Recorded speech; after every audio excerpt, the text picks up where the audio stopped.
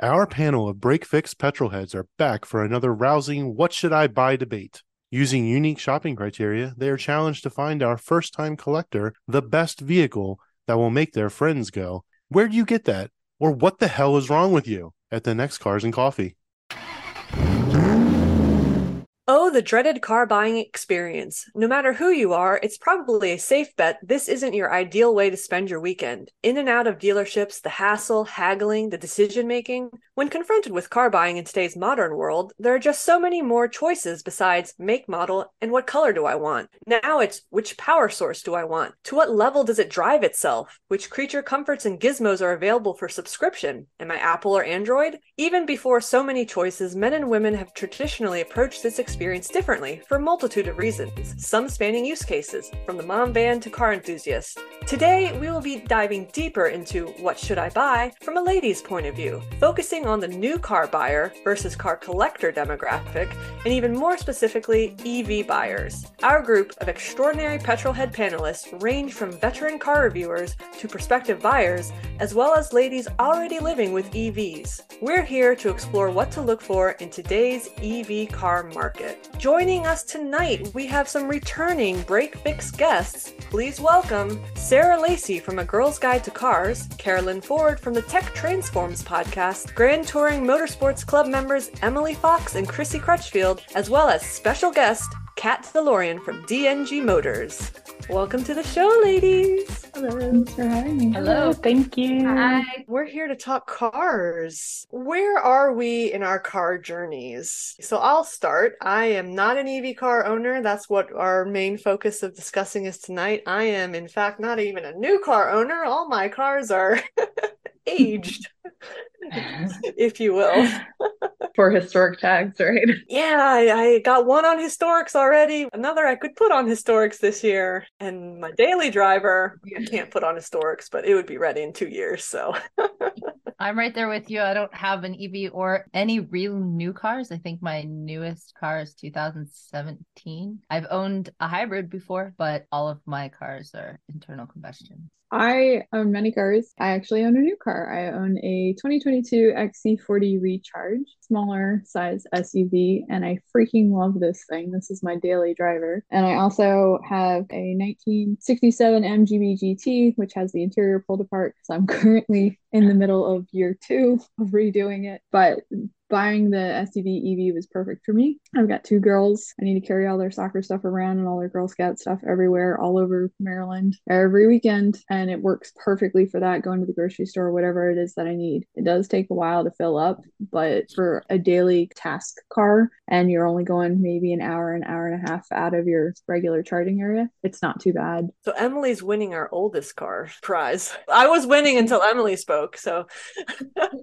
Chrissy. We have the Volkswagen ID4 first edition, and we just got a new Toyota Tundra, but obviously that's off topic. And we have 2 others, mostly older cars. I'm excited to share and make suggestions even because there's a few that I'm actually interested in. I am not a new car owner either. My car is a 2016, but I did buy my son for his first car a hybrid. He's still driving it right now. It's a 2005. I'll have to ask him how many miles. I feel like it had almost 150,000 miles on it when I bought it. And I live in Utah. We just got dumped on with snow, like 15 inches. Like he gets to where he needs to go in this little Prius, which always shocks me. That was my hybrid, was a Prius. I loved it. It was my fun little clown car. Yeah, he loves his. And I drive a CRV because I do a lot of outdoor things. And like I'm going up the mountain to ski. So I need room for my skis and everything. And I'm always worried that I won't be able to get to where I need to go. But he doesn't seem to have a problem. He snowboards. He's taken it up into the mountains. So I'm very interested in a pure EV, and I'm lazy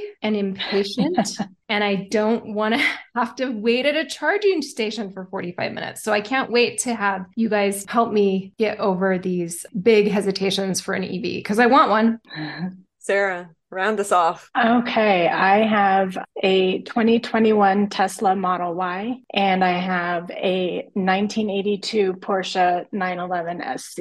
Oh, Oh, As we dive into this, outdoors, you want to take it into the mountains, you want to load your ski or snowboard gear in it, you're lazy, you're impatient, you don't want to wait 3 hours at the charger station. Well, and I go to the desert. So my runs like to the desert from my house. It's a 3.5 hour ride. I'm going to have to stop and charge halfway there, right? And how long is that going to take, Emily? a while, depending on what kind of car you buy. And depends on what year it is, because if they actually do anything about the EV charging grid across the continental United States, it might get a little bit better. But right now, it'll take you a really long time if you can find a charger on your way there and back. See, exactly. So, ladies and gentlemen listening, we are quickly devolving into what should I not buy, and that's an EV car. Yes. Kat has something to say here, though. Talk me into it. She's shaking her head. No, I'm shaking my head because if you brought me on here to convince you to get an EV, he called the wrong guest. No, I think I wanted you to convince me because I want to be a good global citizen and do my part. My question is with all of these requirements and concerns and your experience thus far with a car that was purchased with 150,000 miles on it, why are you going EV and not hybrid? That's what I want to ask you guys. Like right now, I just heard a story on NPR that totally crapped all over the hybrids and said we got to do better and go into the full EV. But I agree with you. Like the hybrid seems like a really good way to go. It's not for everyone. There's a lot of things that go into EVs being greener, and there's a lot of things that are going into what's happening with EVs right now. While you may want to get an EV eventually, that'll meet all the needs that you have. You're not necessarily a bad global citizen for going hybrid because an EV right now doesn't meet your needs. Also, in order for the electricity that's charging your EV to be greener, it has to come from a greener source than the gasoline or in some way. That was another big question of mine. How do you know that what you're charging with isn't doing just as much damage? If you want to be a good steward of the environment, work to offset the carbon you use until you can get something that can be a fully neutral vehicle. Don't try and change your entire life just because you want something that everybody else will look at you and go, "Ooh, look, she's doing great for the environment." It's a great way of putting it. Well, and I think that speaks to the idea that there's a discrepancy between what is available and what people can manage in their daily lives. And there is something to wanting to speak via your wallet. You know, I'm going to purchase an EV because I know that maybe everything I want in an EV isn't there yet, but I want to push that forward by purchasing an EV or a plug-in hybrid at this stage of the game. There's a lot of gray area to consider for this. And I do think that your feelings are valid that, yes, you do want to be a global citizen and recognizing that it's not maybe 100% the right choice for you right now, but it doesn't mean that you can't also find something that bridges that gap. Day to day, we're just seeing so many more models. We're seeing so many improvements in infrastructure, but there's still a lot of work to be done. Charging stations are tough.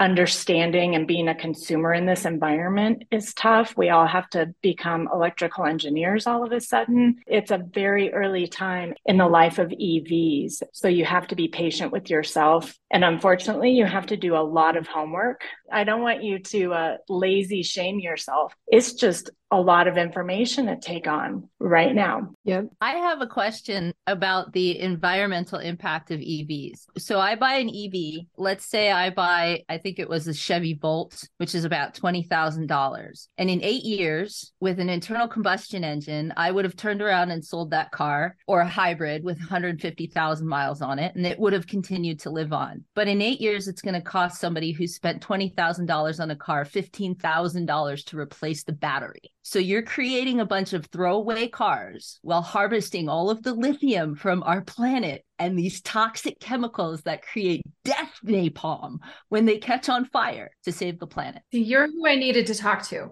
I feel better about myself.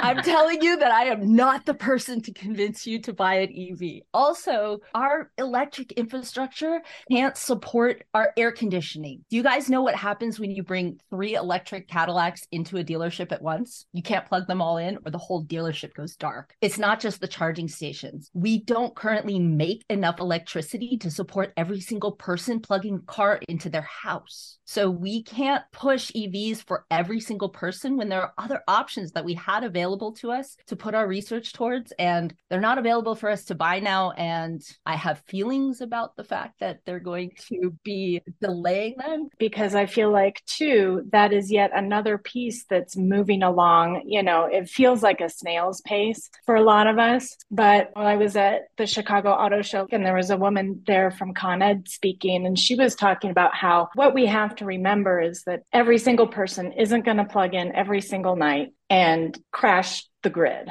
Granted, she's in the Midwest. She's not speaking from the standpoint of someone in California where you have to manage things like brownouts and whatever. And one of our writers on our website, she just bought this really cool solar generator. In the event of a brownout, she's still going to have the option to charge her car from the solar generator. So it's yet another piece that we're seeing a lot of development taking place. I think it's important that we recognize, too, that that kind of information and those things change on a month-to-month basis. Things are changing. They're figuring things out. We still don't really know for sure how recycling these batteries is going to work. And we don't know for sure what that cost ultimately will be. We're facing a massive, massive phase of early adoption. We just really haven't seen that on this scale. So it's hard to know. We're not creating throwaway batteries. We're creating throwaway entire cars. That's my problem with it. It'd be one thing if we were just causing an issue with recycling the batteries, but it's causing the cars to be something we just toss away.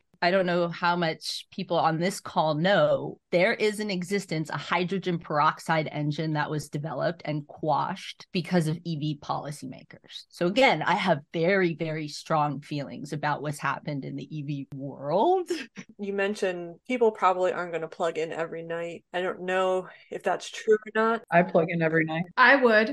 I do. I don't have to, but I do. I have to. You know, they're pushing the trend toward, everyone's no longer building internal combustion engines by the year last year, and it's EV or die. You're going to have multi-EV cars in your home. Someone's going to be plugging in every night. Yeah. Mm-hmm.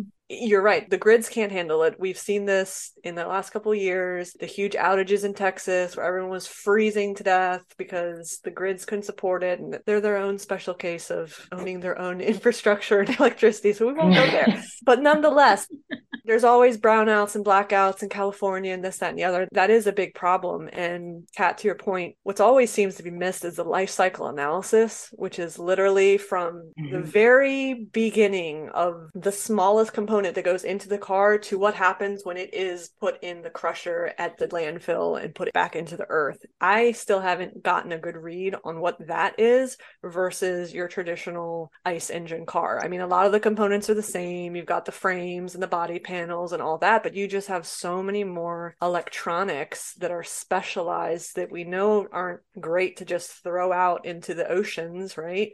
I'm not necessarily convinced either that EV is like the 100% way that the future should go. I think there's room for them, and I think they have great use cases, and there are great times they should be applied. But just like your finances, you don't put all your eggs in one basket. You need to diversify. So there's still room for our hybrids, even more than regular ICE engines. And there's also homes for EVs as well as hydrogen engines, hopefully if they can, solve the impending Hindenburg issues and whatever other, technology. Dutch are trying to put solar panels on the tops of cars and you can run them for an hour a day or whatever.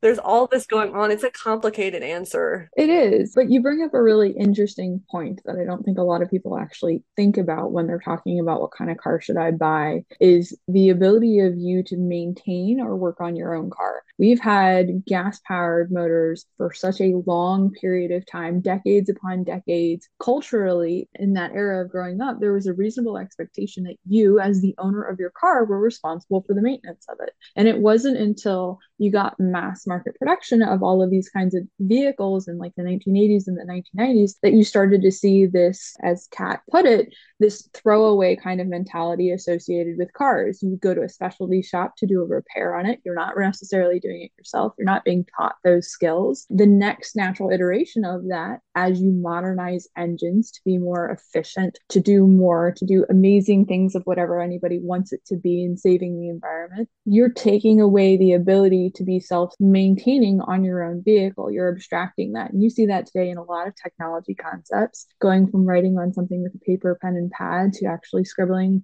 on your iPad with it, and how many layers of abstraction and tactile difference you're losing over the course of that. And when that happens, there is no life cycle assessment because we've not been around long enough to say that there's somebody that can actually work on EVs and recycle those batteries and reuse those parts and rebuild those parking sensors by themselves. And then it's an uphill battle because there's, for years now, actually, I think there's been groups that are trying to advocate the anti-right to work. You're not allowed to work on your car. You have to go bring it to a service station or auto dealer, whoever it is. I hate that. I hate that so much. That's terrible. I hope that never passes. That's actually something that we're working very, very hard on in the design of our car. I love working on my car for many reasons. My car is one of the best engineered cars ever. That C7 is just beautiful, and the weight distribution, it's an incredible car. I can't get in there. It's too tight. My husband and I have been talking about this loss of a desire. 50% of kids today, they don't want cars. And we believe part of it is because you have that loss of tactile relationship with it. Yes. You can no longer work on your cars. And so one of the questions I said to my technology engineers was, can we Minecraft the car or Linux the car, make it open source, take it to somewhere where we can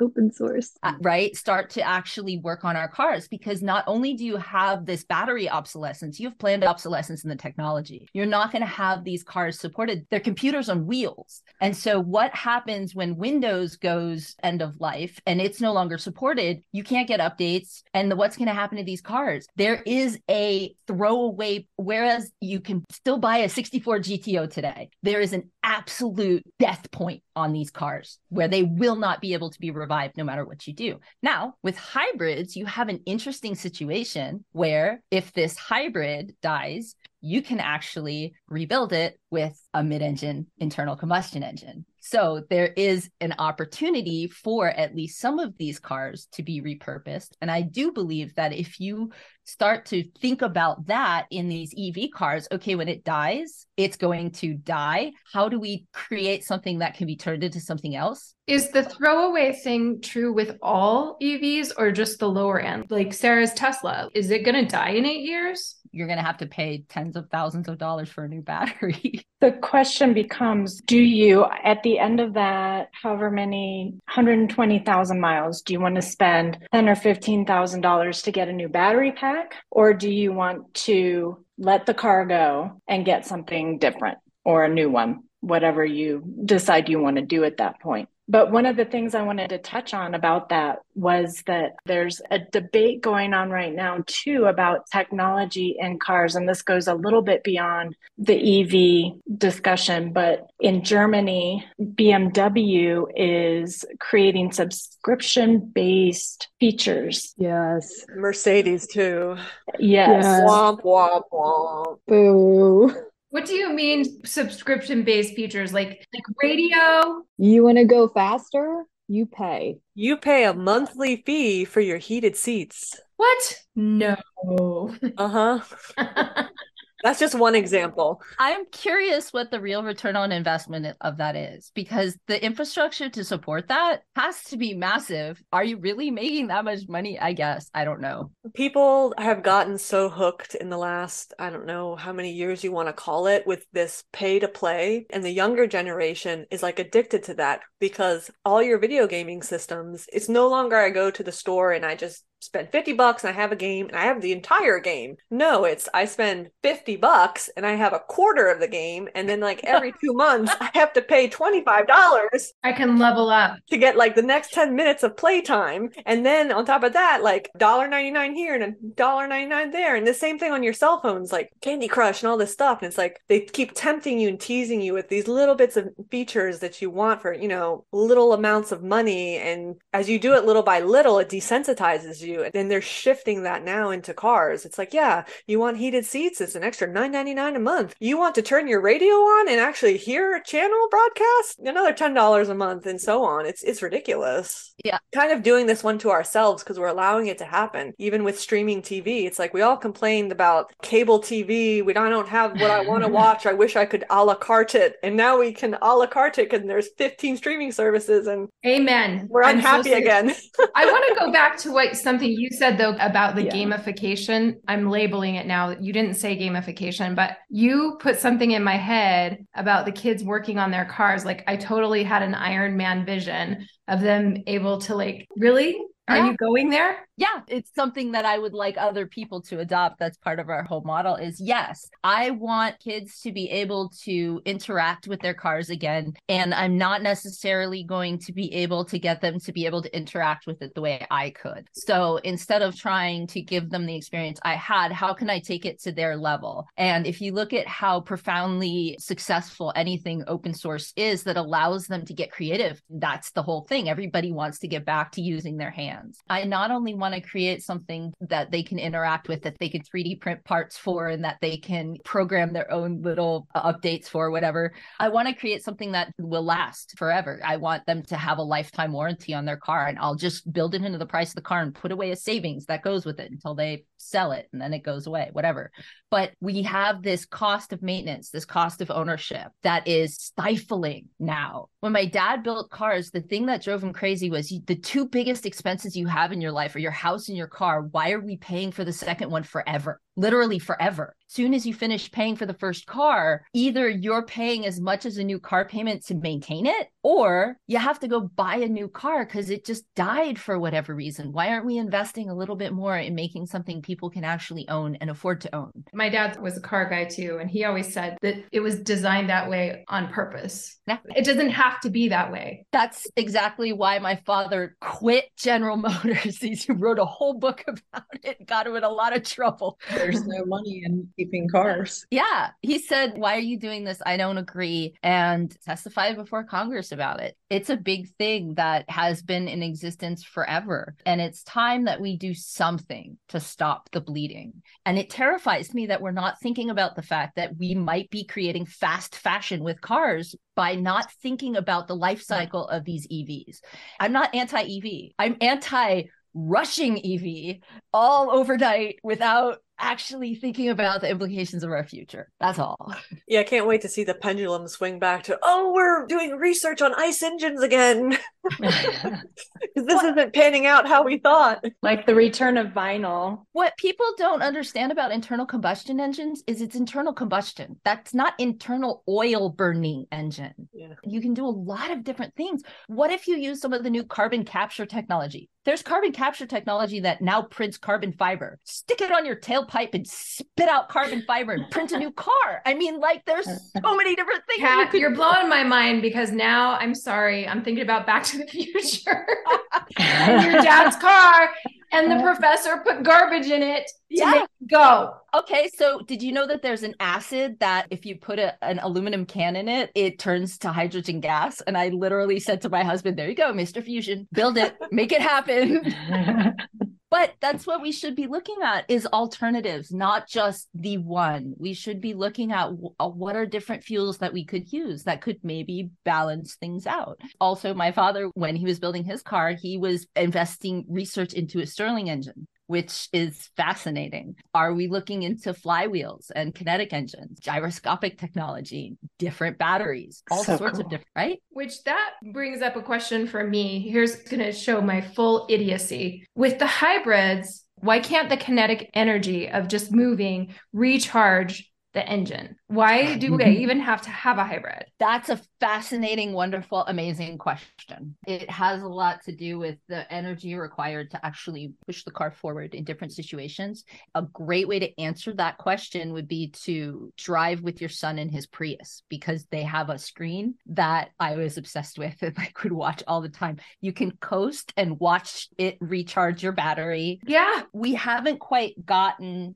to the point yet where we can generate enough power, but we've done a lot of research into that. And that's one of the things that my father and I were developing, an engine that was based on the Stirling engine concept that would go from New York to California in a teaspoon of gas. It was hybrid, but it would only use a teaspoon of gas if you never shut the car actually off. It's possible. Up until this point, it was a lot more difficult because in order to do a lot of that, the computer efficiency, the programming, the timing has to be so specific and powerful that we hadn't quite gotten there yet. But technology has gotten to a point of where we're probably going to see some of those engines coming in the near future if we don't spend all of our research dollars on EV. See, I thought you were just going to say, because Carolyn's science, that's why you can't do it. So no, you can do it. that's awesome.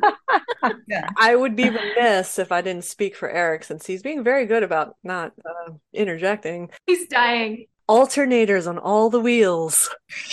Yes.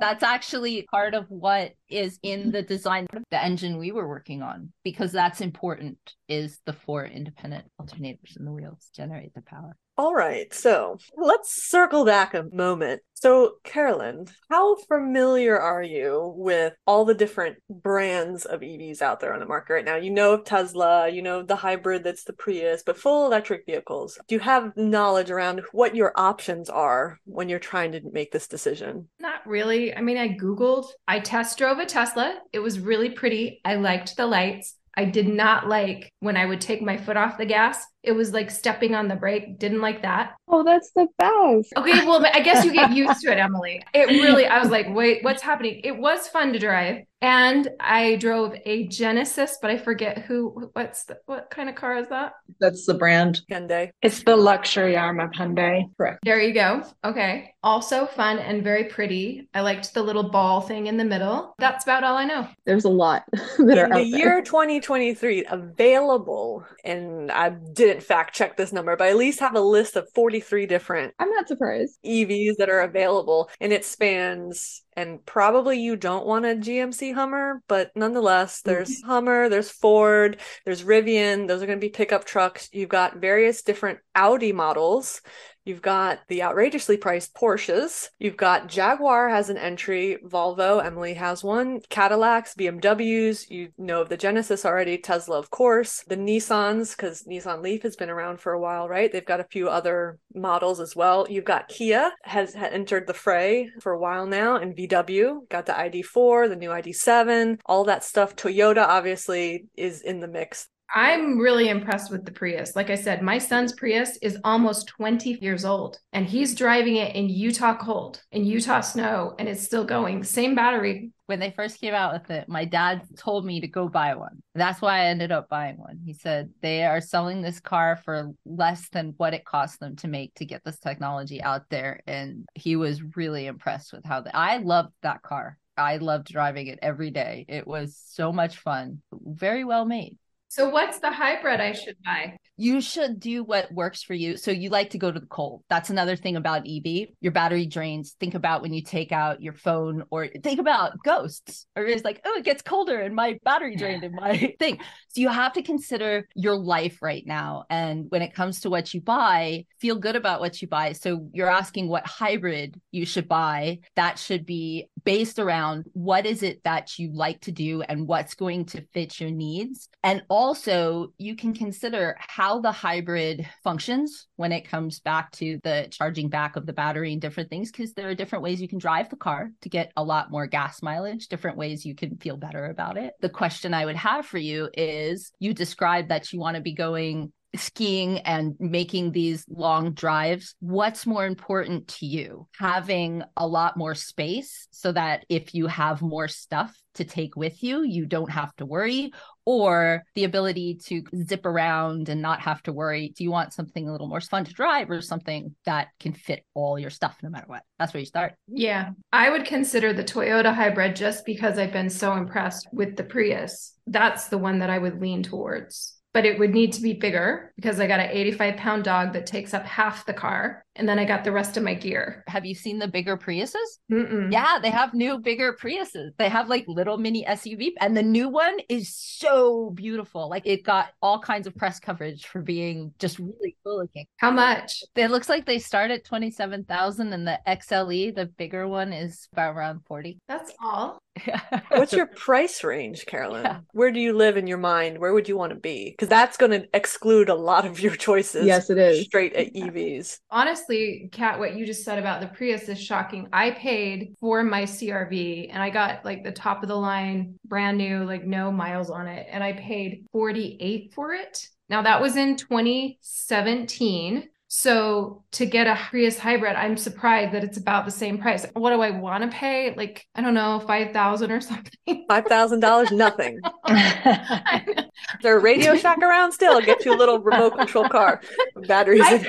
Duracell Energizer. Again, I paid $8,000 for it, but used. But yeah, no, I expect to pay about $50,000 to get like all the comforts, and I don't want to pay a subscription for my heated seats. That's not here yet. Right. So the heated seats, super important to me. Like these are the things I look for, is the heated seat kind of thing. You have narrowed my field of 43 significantly by saying you want to be, we'll call it between 40 and 60. Yeah. There's a chunk of cars that sit there. And then I think the next question has to be, based on your passions and hobbies and use case, how far do you want to go on a charge? Because that's going to narrow your window even further. There's a place in the desert that I go to fairly often. It's about 3.5 hours from here. So it's not fair because I do stop for gas halfway. I don't want to stop and charge. If I could stop and charge as fast as I could fill up with gas, no problem. But I'm not going to stop and charge for 45 minutes. So let's say you need to at least hit a 300-mile mark. Yeah. In the $40,000 to $60,000 range. We've narrowed it down. That's a small group. To 7 cars. And it will fit my dog. There's 7 that will fit the criteria. I've got the Mach-E, the Ford F-150. That'll fit your dog in the back. The Cadillac Lyriq, the BMW i4, which I don't think would fit your dog. I'm not sure which size that one is. That's the little one or not. The Ioniq 5, which is small, probably won't fit your dog, but it's a nice car. The Aria, which is the Nissan, and then the larger Kia EV6, which apparently we just learned costs less than the Ioniq 5. Well, but I'm also very concerned about what you've brought up, Kat. If these cars are really only going to last 8-10 years, that makes me sick to my stomach. That feels worse than burning fossil fuel right now to me. We haven't gotten there yet, but there is no plan for what's going to happen to these cars. If we're not talking about it, we should be, because yeah, that's it. If we're creating a bunch of throwaway cars, what's going to happen to them? Are we recycling them? Are we reusing the parts? By the way, the $40,000 included a $5,000 markup. So the highest MSRP is only $35,000, which is kind of mind-blowing. I want to go buy a Prius now.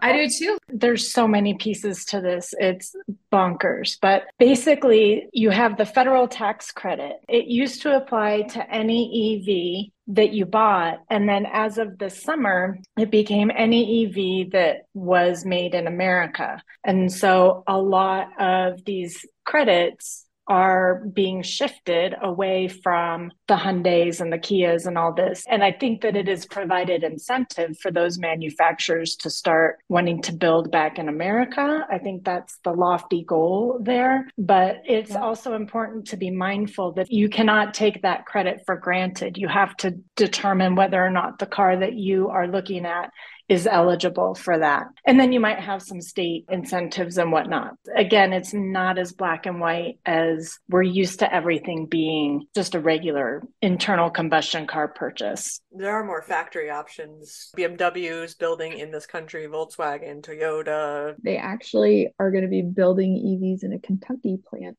I heard. Breaking news. Mercedes have plans. Yep. I think there's even plans for more manufacturers to do that because it is more beneficial to be near your market.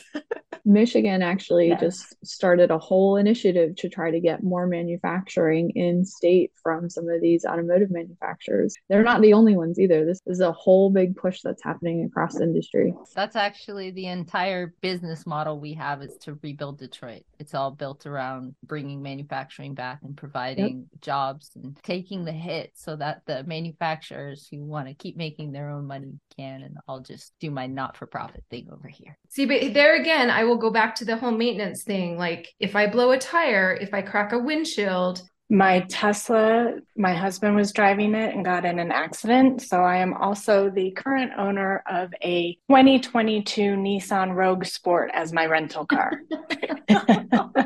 Okay, so Sarah, you just brought up some stuff like when you get in an accident or blow a tire, what the hell do you do? Or even crack a windshield. Aren't they like super expensive and even hard to replace? So this is actually the second time that my car's gotten hit. Neither time has been our fault. So the other people's insurance paid for it. The second time is definitely going to be more because the impact ruined some parking sensors and some other sensors, and it was just more extensive. Before that, did not have a whole lot of repairs on my old car. So when I did have repairs, it was very inexpensive. So I would have sticker shock if I were to be paying for this repair myself. The problem that I'm experiencing currently, and I'd be curious to know, I haven't done a whole lot of homework about it, is taking an extraordinarily long time even to just get into the shop. The administrative piece of it, it's been frustrating. Once it's in the shop, like the first time, it took them about a month and a half, and it was just basically a bumper and a new lift gate repair. That took a significant period of time. I think that was 6.5 weeks.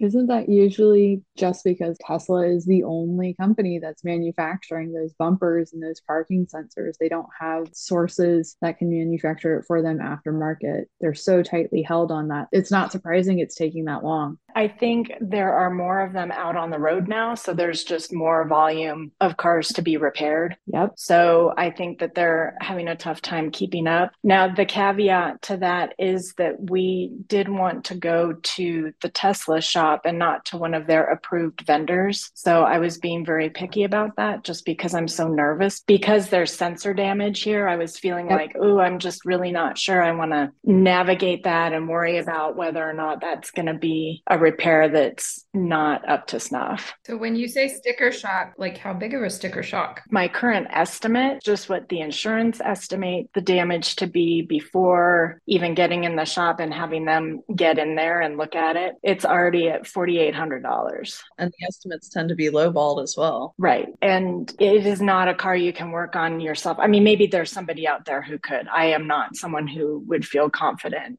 doing that. And of course, then there's warranty issues. There's too many cameras and sensors. Yeah. Probably requires special Tesla proprietary computers to hook up and disable this, that, and the other, and to unlatch the bumper screws or something ridiculous like that. I had a former coworker that had a similar experience in the before times. So there was no chip shortage or things like that, supply chain issues. And he had just bought a Model 3 or whatever. I think he had it 2 days essentially, or a week at most. And he got rear-ended by like a city metro bus. It was at very low speed apparently, but still the rear end bumper damage, it was months that he was back on a rental car. And it was just like, wow, if it was a Toyota, you'd have been in and out in 8 days on your way. I heard from someone they had something wrong with one of their Tesla doors, and it took them months and months and months of trying to source one and get it painted. And they ended up buying a busted up Tesla out of a junkyard or off of a towing company and ended up reinstalling the door that way. And they got it paint matched. But that was the only way that they were ever going to get a door for it, because doors are going towards new manufactured cars. You have to buy one that's totaled to get them. You guys are totally talking me out of an EV. No. There's so many options. A certain brand. Yeah, Tesla is not the only one. Tesla's not the only one.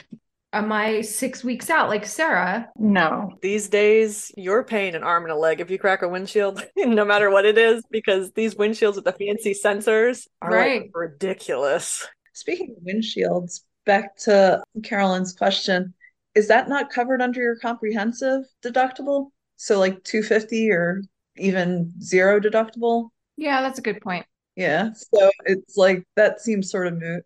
Well, other than getting it in. And so I want to say it was within a month we had to replace the windshield on the ID4 because a truck kicked up a rock and took it out. Oh, Well, no. Safely claims they can repair it and do the programming. They couldn't. Right. So what had happened was we had to take it to Volkswagen. They had to reprogram it. We had to pay $700 for them to reprogram it. And then we sent the receipt for that back to Safelite and they reimbursed us. How long did Wow. that whole process take, though, too? Again, lazy. It was about a month. Yeah, I think everything's just going to take longer with EVs because Yeah. the tech is so much deeper and there's just not an abundance of it. Mm. And then there's not an abundance of workers or shops to go to that are certified or understand the technology and can do all those replacements. So at this juncture, with it still being so new and sort of in its infancy, it's just going to be a lot harder than my Toyota Corolla, blah, blah, blah, Honda Civic. And a week later, I've got it fixed with parts from Advanced Auto. A lot of the new cars with all like the distance control and whatever other crap that's in the windshield, they're all taking just as long to get that stuff. And they're probably going through that same process. So that's not exclusive to EVs. Mm. Well, my CRV just has plain glass. Yes, I like that. Mine do too. They don't sense the weather. Yeah, your tires are going to be regular tires. Yeah. You might want to get like a low rolling resistance tire, but you can do regular tires. And especially since you're in Utah, you can put on All weather. a winter tire. Now, you're not going to be as efficient with a winter tire and all of this, but you can do that. So some of the basic things you're okay on. And that is the benefit of going with an EV from a known manufacturer and an established manufacturer. So those parts are going to be much easier to come by and much easier to replace versus something new like a Rivian or a Tesla. Or Alpha or Fisker or Lucid. Right. So Chrissy, because you've had regular Volkswagens, we'll call them, Yeah. gasoline powered, and now you have the electric Volkswagen. Do you feel like you're in a Volkswagen when you're in the ID4, or was it something totally different? Meaning to say, a Volkswagen's a Volkswagen, so you can have that comfort and know what you're getting. It's a Volkswagen, absolutely. It's comfortable. We like it. I still have problems with getting used to the things that the car wants to do for me. I still like to have control. It's the worst part. Yeah. Wait, what do you mean? What does it want to do for you? Well, to conserve energy, you're supposed to use like adaptive cruise control. And so it spaces the vehicles for you based on whatever the camera's telling you. My CRV does that too, and I don't like it. And I hate it because even though Mike has it sort of like as close as it can be, because we might be a little bit of the tailgaters, but People can still cut you off. well, and that too. And so it's like, I don't want to drop 5 miles per hour because I'm just getting ever so slightly too close to a car. So I hate that. I love my adaptive cruise control. It took a lot of getting used to, and it was terrifying for a while, but it's much nicer. Yeah. I will say, though, just generally, the adaptive cruise control technology, even in EVs or whatever kind of car it is, has a long way to go before like some of that gets smoothed out so that the experience as a driver is a little bit more friendly and less terrifying and an association with whatever your kind of like principles are. But your point, Carolyn, about somebody cutting you off, that is the most irritating thing. And my dad has made comments about how much he loves cutting off EVs that have adaptive cruise control on because the driver gets all frustrated and flustered. It is what it is, but you can certainly disable those things. I don't drive with really any of that enabled because I don't like cruise control on an internal combustion engine. It makes me crazy. I don't like to not feel like I know exactly what the car is doing at all times. There's a lot that you can work on that with, but that would be something that you would want to pay attention to when you do a test drive. Yeah. What can I turn off? What can I adjust so that I feel comfortable and confident? I love cruise control. I cruise control through traffic. I do too. It's amazing. Again, lazy, my ankle gets tired, but also I will get a ticket if I don't put on cruise control.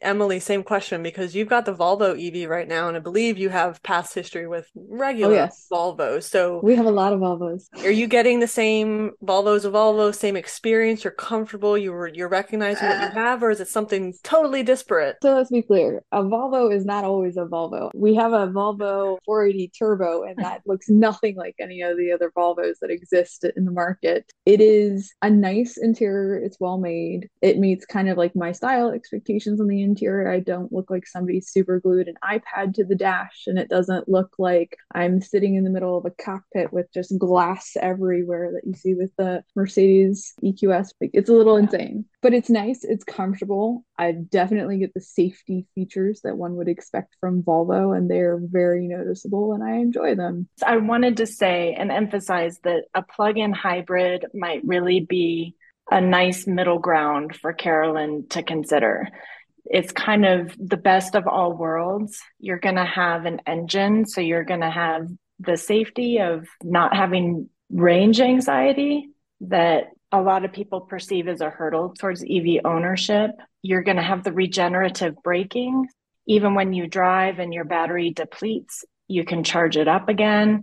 You can plug it in at night. It's going to be a small amount of charge, but you can plug it in just to a regular outlet and get a few miles each night, and enough to maybe get a couple of errands done and get out on the road. So I would really advise you to consider that if you kind of feel like the full EV may not be right for you, but you still want to consider something different and kind of new frontier-ish. Sort of a stepping stone to EV. If you're not fully ready to commit yet, go that middle ground where you're slowly kind of getting into that EV range without fully committing yet. Right. And like Kat said, if you have these long trips that you're taking all the time and you don't want to be sitting at a charging station for however long during those trips, it's really potentially a good option. All right, so we've narrowed your field down considerably. I'm sorry, but Kat's already convinced me. I'm going for the All right, so we're done. We're done. Switching gears. So now on to what should I buy hybrid edition? How can Carolyn go about starting this journey, this process? Any recommendations? I mean, obviously, if you're looking for new, you're going to a new car dealership. But these days, is that still have the same relevancy as it once did? Are there other means? When we bought the Tundra back in July, they're not taking custom orders for Toyotas, and that may have changed since then. But it's basically you go to the dealer, you tell them what you want, and they'll try to get as close as they can with it. Like, they took what colors we wanted, what features we absolutely needed. And it's like, hey, we've got this coming in on the truck in the next couple of weeks. Does this work for you? That's how Toyota did it. Very similar with mine. I ended up placing 2 orders for the same car through 2 different dealers to try to get the car I wanted, because Volvo shut off the ability to build your own custom car with whatever package options you wanted and extra features. So I was talking to 2 different dealers to see which one was going to get here first off of the boat. And one of them I had an order in with Volvo USA, and that was the one that happened to come in like just a few weeks early. It was incredibly frustrating. It took 6 to 8 weeks after I placed the order, but some people, they were waiting 6 months. At least, yeah. So just like shopping for anything else, go to the store to look at it, then go home, get online, and buy it off Amazon. Yeah, that's about right. That's not uncommon for any car right now. It's just been that way. But I would say that because you are looking at making a change from your current car to potentially a hybrid, some type of EV, I do think auto shows are still good for that, because you're going to find that the cargo space and the seating space is going to feel a little different because you know how you use your space. It's not always a thing where you can say, oh, this car has such and such cubic feet of cargo. Maybe you're carrying a dog kennel, maybe you're carrying skis. All of those different pieces say to me that maybe an auto show would be a good fit for you, and you could walk around, and you may not be able to order that car just yet, but at least you can have a sense of how that's going to work differently for you. I agree. That's a great way. When I'm looking for a new type of car, and it doesn't matter the manufacturer, the auto show is the first place I go. You said you drive a CRV? Yes. So the hybrid CRVs, it's 40 grand. There you go. You could just go with the same car you drive now. Ta-da, sold. Yeah, ta-da. I finished my last payment on the CRV maybe 6 months ago. It's been so nice because I don't have maintenance fees yet. And no car payment has been just like so nice. So the idea of getting a car payment again kind of makes me sick to my stomach. And that was my father's point. Why is this a thing that we are married to? Why is this normalized? Why is your second biggest payment something you just accept making forever? Forever, until the end of death. Yeah, I'm enjoying no car payment right now. So screw the planet? No, I'm sorry. Basically, yes. Hashtag Team Dead Dinosaurs all the way. No. I'm actually looking at how to convert my diesel to like used cooking oil. Save the planet and, save my car. The other problem in all of this that always gets glazed over it too is the big bad oil. Oh, we hate them, blah, blah, blah. Well, the problem is gasoline and diesel, especially nowadays, are byproducts of all the other stuff that everyone's not willing to give up in life. Plastics, makeup, all sorts of adhesives, the asphalt on the road that we drive our cars on. That is all a result of crude oil transformation in a refinery. And I don't believe there's a world where you could possibly never have gasoline and diesel, because you could keep destroying those down into smaller components that then could be chemical feedstocks to make all our plastics and stuff like that. But there's a cost associated with doing that. It doesn't make sense at a certain point. So then suddenly my pen here is going to cost me $30 because my raw material goods is so expensive, right? So that goes back to this balance of don't put all your eggs in one basket. We can significantly decrease volumes of things, but I don't see where you're ever going to get rid of it entirely. Has anybody considered evaluating whether or not their older classic car is worth an EV upgrade? Eric's very happy with that. What do you mean an EV upgrade? You can do that? Yeah. Have been some people that have taken older like Jaguars and things like that, and they'll go buy a Tesla battery pack motor, whatever, and they'll stick it in there. Or there are people that are crazy enough to do that. I just saw an article about I forget what it was he was converting, but I was like, oh, cool, bye. It's a neat way of getting it back to that tactile and still being able to work hands-on on your car, because if you're the one that's actually doing the work and putting it in, you'll know those systems very well. Ideally, they're ones that you designed or ones that you worked with a company to make sure that you had all the parts for. That market is so young. I know that there's a shop, EV West, in California, that will take some classic older cars and they'll convert them to EVs for you. I think they've been popularized with Volkswagen Bugs from a really long time ago. Doing Porsches for a while. Yeah. It's a neat alternative if you can get over how you're getting that electricity to the car to charge it in the first place. But for some of those smaller cars, you can get great performance out of them. There's also a new 3-wheeled EV coming out made by Malcolm Brickland. That's a whole lot of fun to drive. You should check that one out too. All right. So now that we've solved Carolyn's next purchase debacle. Have we? I don't know. I don't know. I'm probing. The Honda CR-V hybrid that does exist, so that there's already 2023 models for that. So that might pique your interest. But I guess, would that satisfy what you're looking for? It'd be more of the same of what you already have. It'd be very comfortable. Or are you looking to further branch out? Actually, that feels really good to me, other than the car payment. Maybe I'm just really justifying my part in screwing the planet.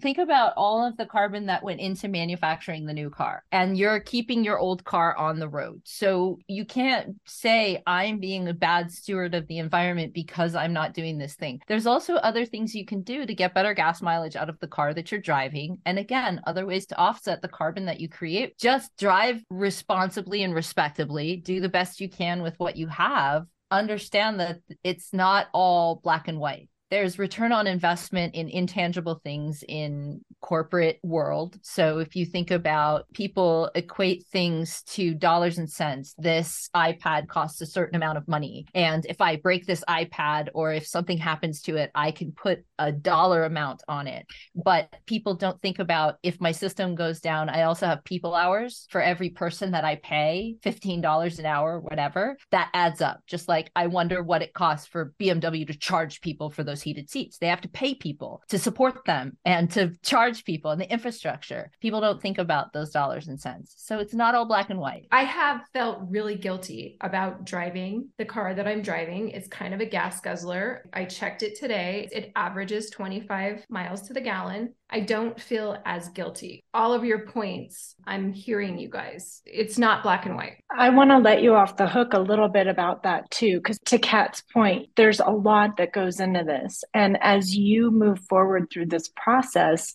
maybe the right thing to do is to keep your car that you have right now and either just proceed as normal or figure out if your driving habits can create more fuel efficiency. You can also determine a threshold for you as you learn. For example, I went to the launch of a Toyota BZ concept, and they were talking all about zero emissions and their new goal of being carbon neutral. To Kat's point, we want every piece of this car to be something that will either be reused or will be offset in some way, shape, or form. They obviously don't have a timeline for that yet. It's kind of the lofty goal. But you can also decide as a consumer to do your homework and figure out how important that is to you. And when you're ready to pull the trigger on a new purchase, you can make that decision a part of your purchase. You know, when I bought my car, it was only in 2021, but it felt like there were no other options. And the luxury of this right now is that you do, including the option not to buy.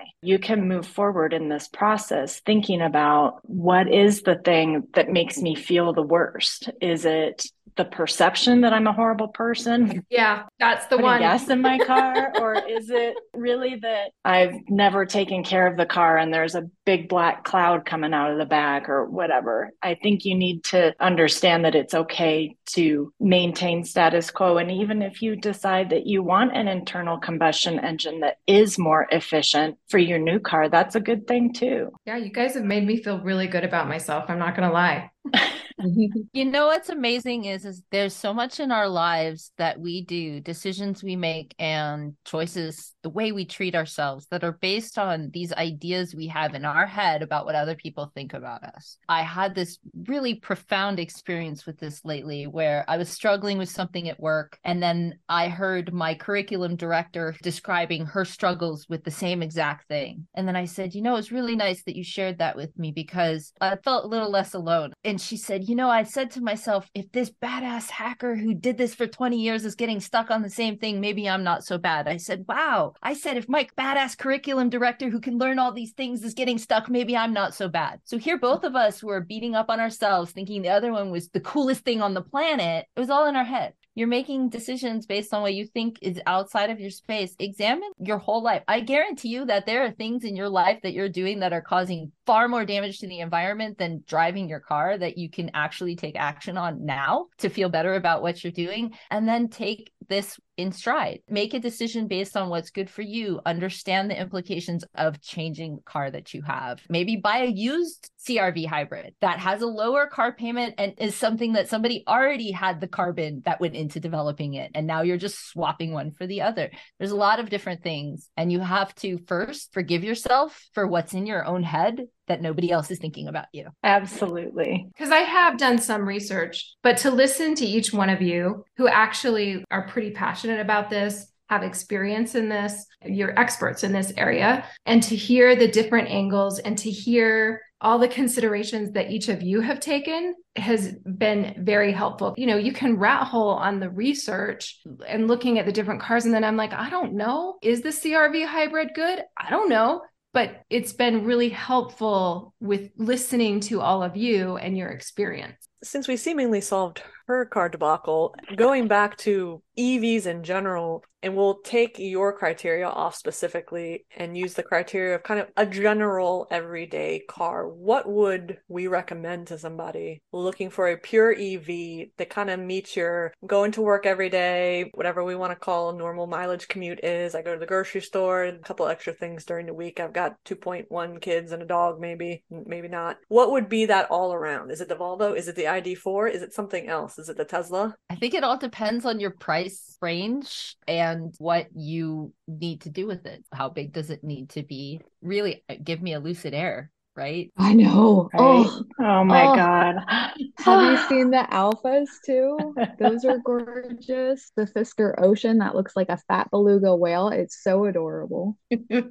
Okay, so I think what I would say the other significant question is, and it's so counterintuitive, but how are you going to charge? I think the Yeah. answer is different. If you are going to be able to charge at home, it's not wildly different, but you are going to have a different experience of EV ownership if you are charging out in the world. And it's a serious part of the EV conversation right now because so many people don't own their homes and they may not live somewhere where they can just plug in when they get home at night. For me, that would be a number one thing you have to ask yourself. I would add on and say, do you enjoy driving? I think driving is one of those things that everybody can fall in love with the right car and with the right time and the right set of things off of their mind. I love my XC40 Recharge and I would buy another one because I enjoy the experience. But as of late, I'm looking at whether or not a Polestar is in my future at some point, or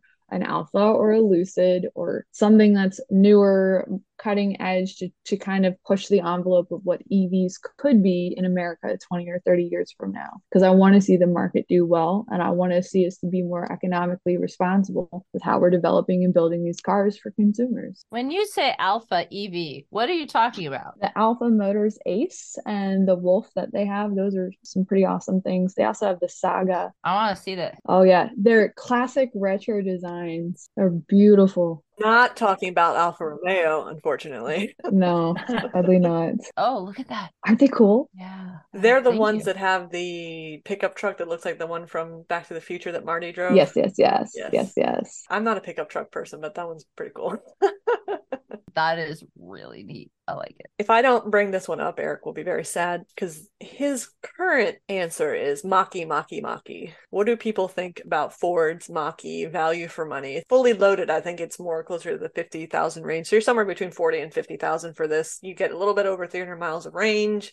It's a Ford. That could deter you. That could make you happy. I don't know. I will never date somebody who drives a Mustang. Period. End of conversation. Oh, Shots fired. That's just it. My girlfriend, she would never speak to me again. So, I mean, it's an F-body thing. However, I met the guy in charge of the new Mustang launch, and on my board is a keychain because he was a fabulous man. So there is that. But that's my response to the Mach-E. Ladies and gentlemen, the only Ford Cat will own that keychain. That's actually not true because I drive a Ford F-250. I love my Ford truck. I love Ford trucks. So I just can't drive specifically a Mustang or date anybody who drives a Mustang. It goes back to my first car was a Z28 in the 90s. And that was the heat of the Mustang Camaro shootout. It's like ingrained in my teenagerdom that I can't. I must hate all Mustangs. I think the Mach-E isn't a bad purchase. It's not like my taste. Ford is Ford. If you like Fords, go with a Mach-E. If you're trying to look for an EV, they have a good range. They've got some good pep. Seen that they handle well, but I have not personally driven one. I'm looking at one right now. It says it's $80,000. Like there's a range. Of course, you find the $80,000 one. I personally really want the F-150. The Lightning. I just passed one Yeah. on the road the other day. I got married in a Lightning version. So the Harley Davidson F-150, it was a Lightning edition F-150. So that has a little bit of something to do with it. But that's the one EV that sparked my true interest. So no Cybertruck. No. Making cars out of stainless steel is stupid. Yes. I just think the Cybertruck is stupid. Little known fact, it was because he couldn't afford a paint factory for $3 billion. And he knew somebody who could actually forge the stainless steel. And then Nice. his genius was making it seem intentional. oh. Who knows if that figment of Musk's imagination will ever actually. I can tell you from trying to actually make one car out of stainless steel, there's no way. When my dad made it out of stainless steel, stainless was actually cheaper than aluminum because aluminum was only provided to the aerospace industry. So he would have made it out of brushed aluminum if he could have. It just was way too expensive. Making something out of stainless today, especially when it's so much harder to come by when all appliances are made by it, I can't even get a sheet of it. So how he's going to build many cars, I don't know. That's a great question. Nobody knows. Already 4 years behind. Allegedly, it's this year, but probably not. They still haven't figured out the laser beams for the windshield wipers yet, so they can't, go to production yet. To start closing out, and I'm going to point at Sarah. So, are there any new features that are really cool that people should be looking for in their new car, EV or otherwise, really? And, what are some tips and tricks or do's and don'ts about going on this journey? People are looking for new cars every day, from anything from 2 years ago, beyond. That's what I'm thinking of when you're thinking of new features. I came back to this world of actually buying a car after owning my car for 10 years. And I had stepped away from riding for a while. So I was just really surprised at how tech heavy everything was. New features that you should look for in a new car that might help ease that transition to me are something like Apple CarPlay or Android Auto.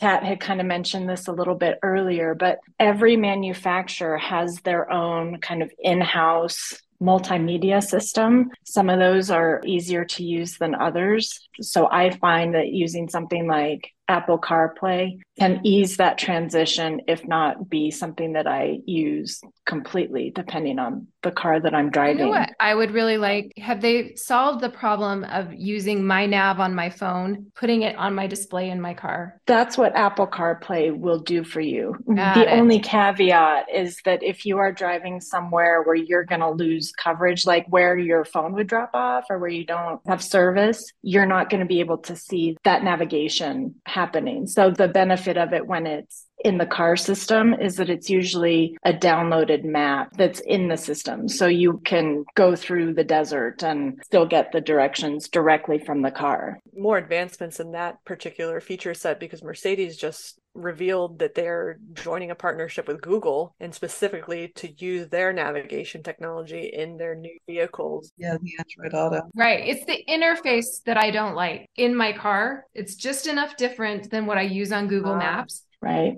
I have never used the navigation system in my CRV because I can't figure out how to use the damn interface. Right. See, that's really funny because that's one of the things that I asked when trying to design our cars. I said, why does anybody put all this tech in the car anymore? Nobody uses it. Why don't they just create something that will magnify your phone screen? Absolutely. Hello.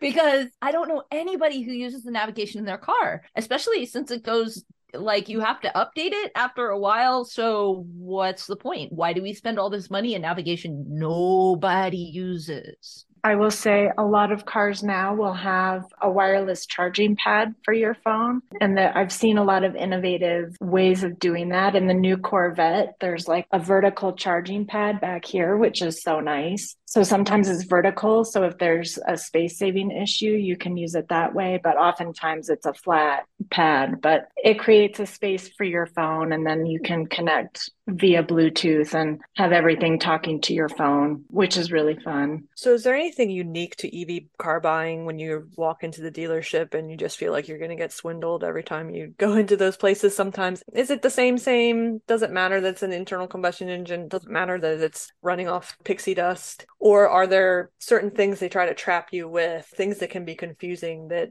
a first-time EV buyer should be more mindful of than maybe what they're used to? Depends if you talk to the dealer. If you just go online, like you just go and try out the car at like an auto show and then go buy it online. I would say it's the same last minute add-ons that they get you for anything else that you walk into the dealership with. I don't think that there's anything I recall from my buying experience that was unique to the EV. They wanted to give me the fancy extra paint protection. Did they try to sell you the oil change kit or something? Yeah, like all those stupid add-on features. Yeah, the guy who's doing the financing, it's like, well, if you get this for an extra $700, and it's like, yeah, it's an EV. I don't gotta change that. That's all ice crap. What about home charging stuff, though? I would think that would be different because they'll try and sell you a home charging station, right? So I didn't get that with mine. I got a package of like credits with ChargePoint or whatever the other one is, like one of the popular ones, so like a free year of charging, anything like that, like a $50 gift certificate off of ChargePoint, whatever it was. I had taken the time to figure out what kind of charger I wanted to install at my house. I watched YouTube videos based off of temperatures and how those cables wrapped. Mine sits outside, that I was going to be able to plug it in and like 0-degree weather outside when it's snowing and not fight a cable that's stiff. And being aware of those types of programs, like most manufacturers right now are partnering with Electrify America. That's the one. There might also be some with EVgo, but it's like get 3 free years of charging. So you want to be sure that if you do purchase that car, that you are getting those kinds of services. Are you able to finance your home charging station when you buy your car with the car? I don't think so, or at least it wasn't No. that way with Volkswagen. We had to Really? buy it separate, but then we got a tax credit from the state Yeah. and Yep. the Fed for the purchase of the charger and install. 40% back from the state just for the install cost. That is such a terrible barrier entry point to EV ownership. It That is. is so Absolutely. discriminatory and like How much is a charger? It tens of depends. thousands of dollars. Are you that people serious? can't afford, and you can't finance it with your car. You are automatically shutting out an entire segment of our population that cannot afford to do the upfront cost of that. I am so do not. That's like true. You can get a home charging kit. It totally depends on the manufacturer. So the prices are Yep. different per manufacturer. So they're usually around $2,000, give or take. But then you also have to consider whether or not you have the electrical foundation. Like you have to make sure that you have the ability to power that charger. So You need the right kind of amp. You have to have Yeah. your house redone by an electrician, which is a cost that I already assumed you had to absorb, which is significant because I had to do it when I wanted to install a kiln. It's also one of the cost barriers. If you want to look at how much it might cost, there's a lot of information on installing the tankless water heaters. They also require the same type of power to your house. So you can estimate how much it'll cost. And it's significant because they have to actually run the power from the power line. You'll pay more money from the power company. Yeah, so it's not the charger itself, it's getting the infrastructure to be able to use the charger. Yeah. usually the only exception to that is if you already have like a 240 volt outlet in your garage, you can retrofit that to make it work with your charger. So now that we're tacking on an extra $10,000, $20,000 to your EV purchase, you have now moved your choice option to still hit a 50,000 target to the Chevy Bolt. It's a fun car. Actually, the Chevy Volt has a really high satisfaction rating, probably because it's a $20,000 EV. Your standards are down here. Yeah. You could also get a Nissan Leaf, a Mini, or a Mazda MX-30, but you're getting 150-mile range at best. And the thing about the Leaf is, depending on where you live, as the infrastructure, especially with Electrify America, builds out, they're not doing the EV charger that's compatible with the Leaf anymore. They're eliminating the Right. ChattyMo. Good call. So we're talking about like an Apple Android charger situation here with these EV infrastructure. Pretty much, yeah. Wow. Most are CCS. Then there's the Tesla network. And then there's ChattyMo, which was Mitsu and Nissan. There's usually one at each of the Electrify America stations I've ever been to. And some jerk parks in front of it in their whatever, and they block it. And then the poor Nissan Leaf pulls up and it's just like, well, I'm going to wait because I have no choice. Any closing thoughts for our intrepid EV purchasers out there? You know, I started considering some of the things that all of you guys were throwing out. It's an important consideration that I even consider keeping my car right now, because like I looked at the CRV hybrid, I Googled it while we were talking. The gas mileage, I don't know if the gas mileage on the hybrid justifies getting a new car. It's not that much better. It's better. It's not that much better than the one that I'm already driving. So do I? My viewpoint on that is you will never justify a new car purchase if there's nothing already wrong with your current car. Right. If your current car died, then you have full justification. Everything makes sense. You need a So new car. true. But if your car is still going to go another 10, 15 years, your car's paid for and all you're doing is regular maintenance, and you go turn around and you go $60,000, $70,000 for a car, I don't care what the fuel economy is on that thing. It's going to take you years to break back even. It's such an important point to consider. And I hadn't thought about that. So I'm just keeping my CRV. Take the money that you save on the car payment and invest it in supporting climate science. Yeah, I like that. Just do something that makes you feel better. Also, I would do the math.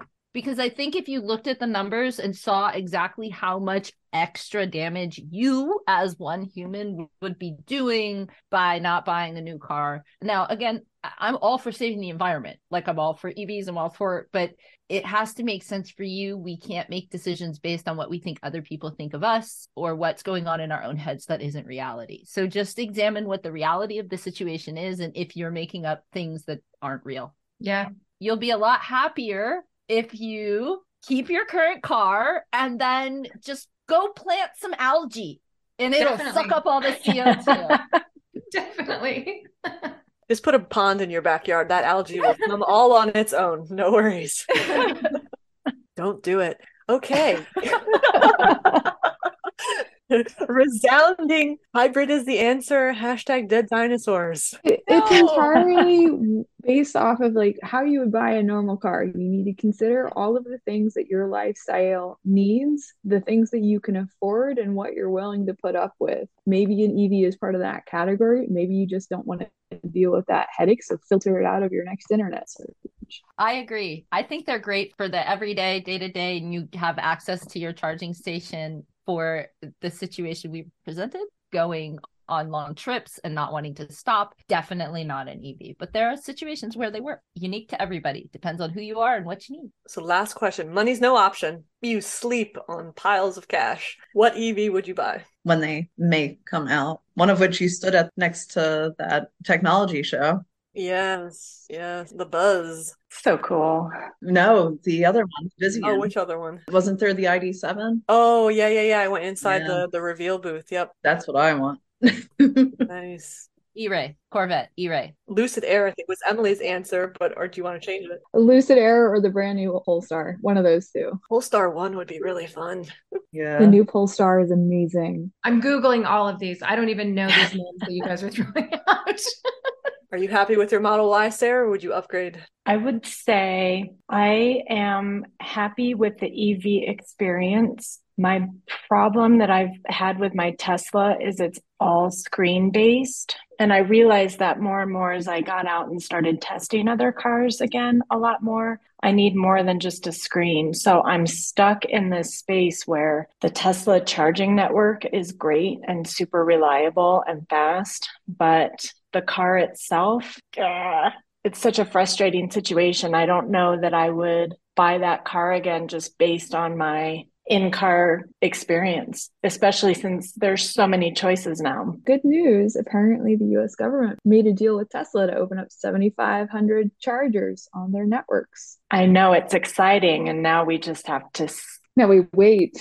now we have to see how that plays out. So good point, Emily, for sure. I'm excited about that. And I think obviously it opens a ton of options up for me going forward. But if money was no object, what would you buy? I feel like I had a really great experience with the Mercedes-Benz EQS. Like if I just didn't have a care in the world and I could drive whatever, it was beautiful. It was customizable. It was the frontier of EV everythingness. But I'm also super curious about the F-150 Lightning. I'm in Colorado, so I feel like I would love to have a truck experience and see what that's all about. I also drove the BMW iX M60. So that's a performance version of their iX, kind of an SUV. It was really interesting in that I always thought like a performance version of an EV is ridiculous because like really is it diminishing returns, the power and the speed? Could you really tell? And that was a yes. But it's also an EV. It's still not the same as driving a super powerful internal combustion engine cars. Since money's no object, I'm going to go a different route, and I don't want any of the cars listed on my list that I curated, and I'm going to build my own car. And I am going to create a retro Fiat Panda EV. Because Fiat Panda is always my answer. If you do that, you have to sell schematics and make parts for everyone else to do it. I'm just putting that out there into the universe. Love it. I love it. We hope you enjoyed our What Should I Buy Ladies and EVs edition. And if you're excited for more, well then, keep up with all the latest car trends and vehicle reviews, and not just EVs, by visiting agirlsguidetocars.com, where you can catch all of Sarah's latest car news. Fire up your favorite podcatcher and tech out with Carolyn while listening to Tech Transforms. Learn more from folks like Emily and Chrissy by joining the Grand Touring Motorsports Club. And finally, hop over to dngmotors.com to check on all of Kat's progress in starting up her very own car company, and peruse the online tribute museum to her father at DeLoreanLegacy.org. Ladies, I gotta say, this has been a stellar episode. It's been awesome to watch you guys debate EVs. And you know what? I have to say, I think you did a better job than the guys normally do, where we get up on our soapboxes and pontificate about spending other people's money in cars that are absolutely unobtainable. But you know what? I learned a lot from this, and I hope our listeners did too. And if I can just add one little extra thing, I think if money was no object and I had to buy an alternative fuel vehicle, there's two on my list, one of which keeps playing the hokey pokey on me, which is the Hyundai Concept. And then I think I might just wait for this new supercar that's coming out, and we'll see when it becomes available as an EV. So I'll just leave it there. But thank you all for joining us yet again. You know, the difference between the male and all female is that I believe we were all sober. It makes a huge difference. But this was really fun. Thanks, you guys. And thanks for all the advice. It was very helpful. No, thank you all for coming. It's been a pleasure. Thank you.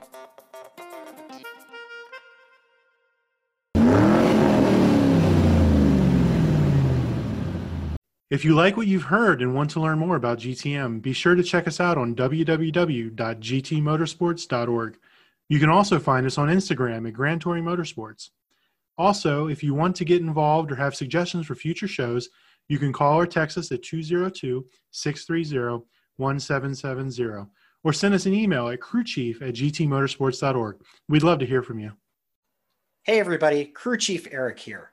We really hope you enjoyed this episode of Break Fix, and we wanted to remind you that GTM remains a no annual fees organization, and our goal is to continue to bring you quality episodes like this one at no charge. As a loyal listener, please consider subscribing to our Patreon for bonus and behind-the-scenes content, extra goodies, and GTM swag.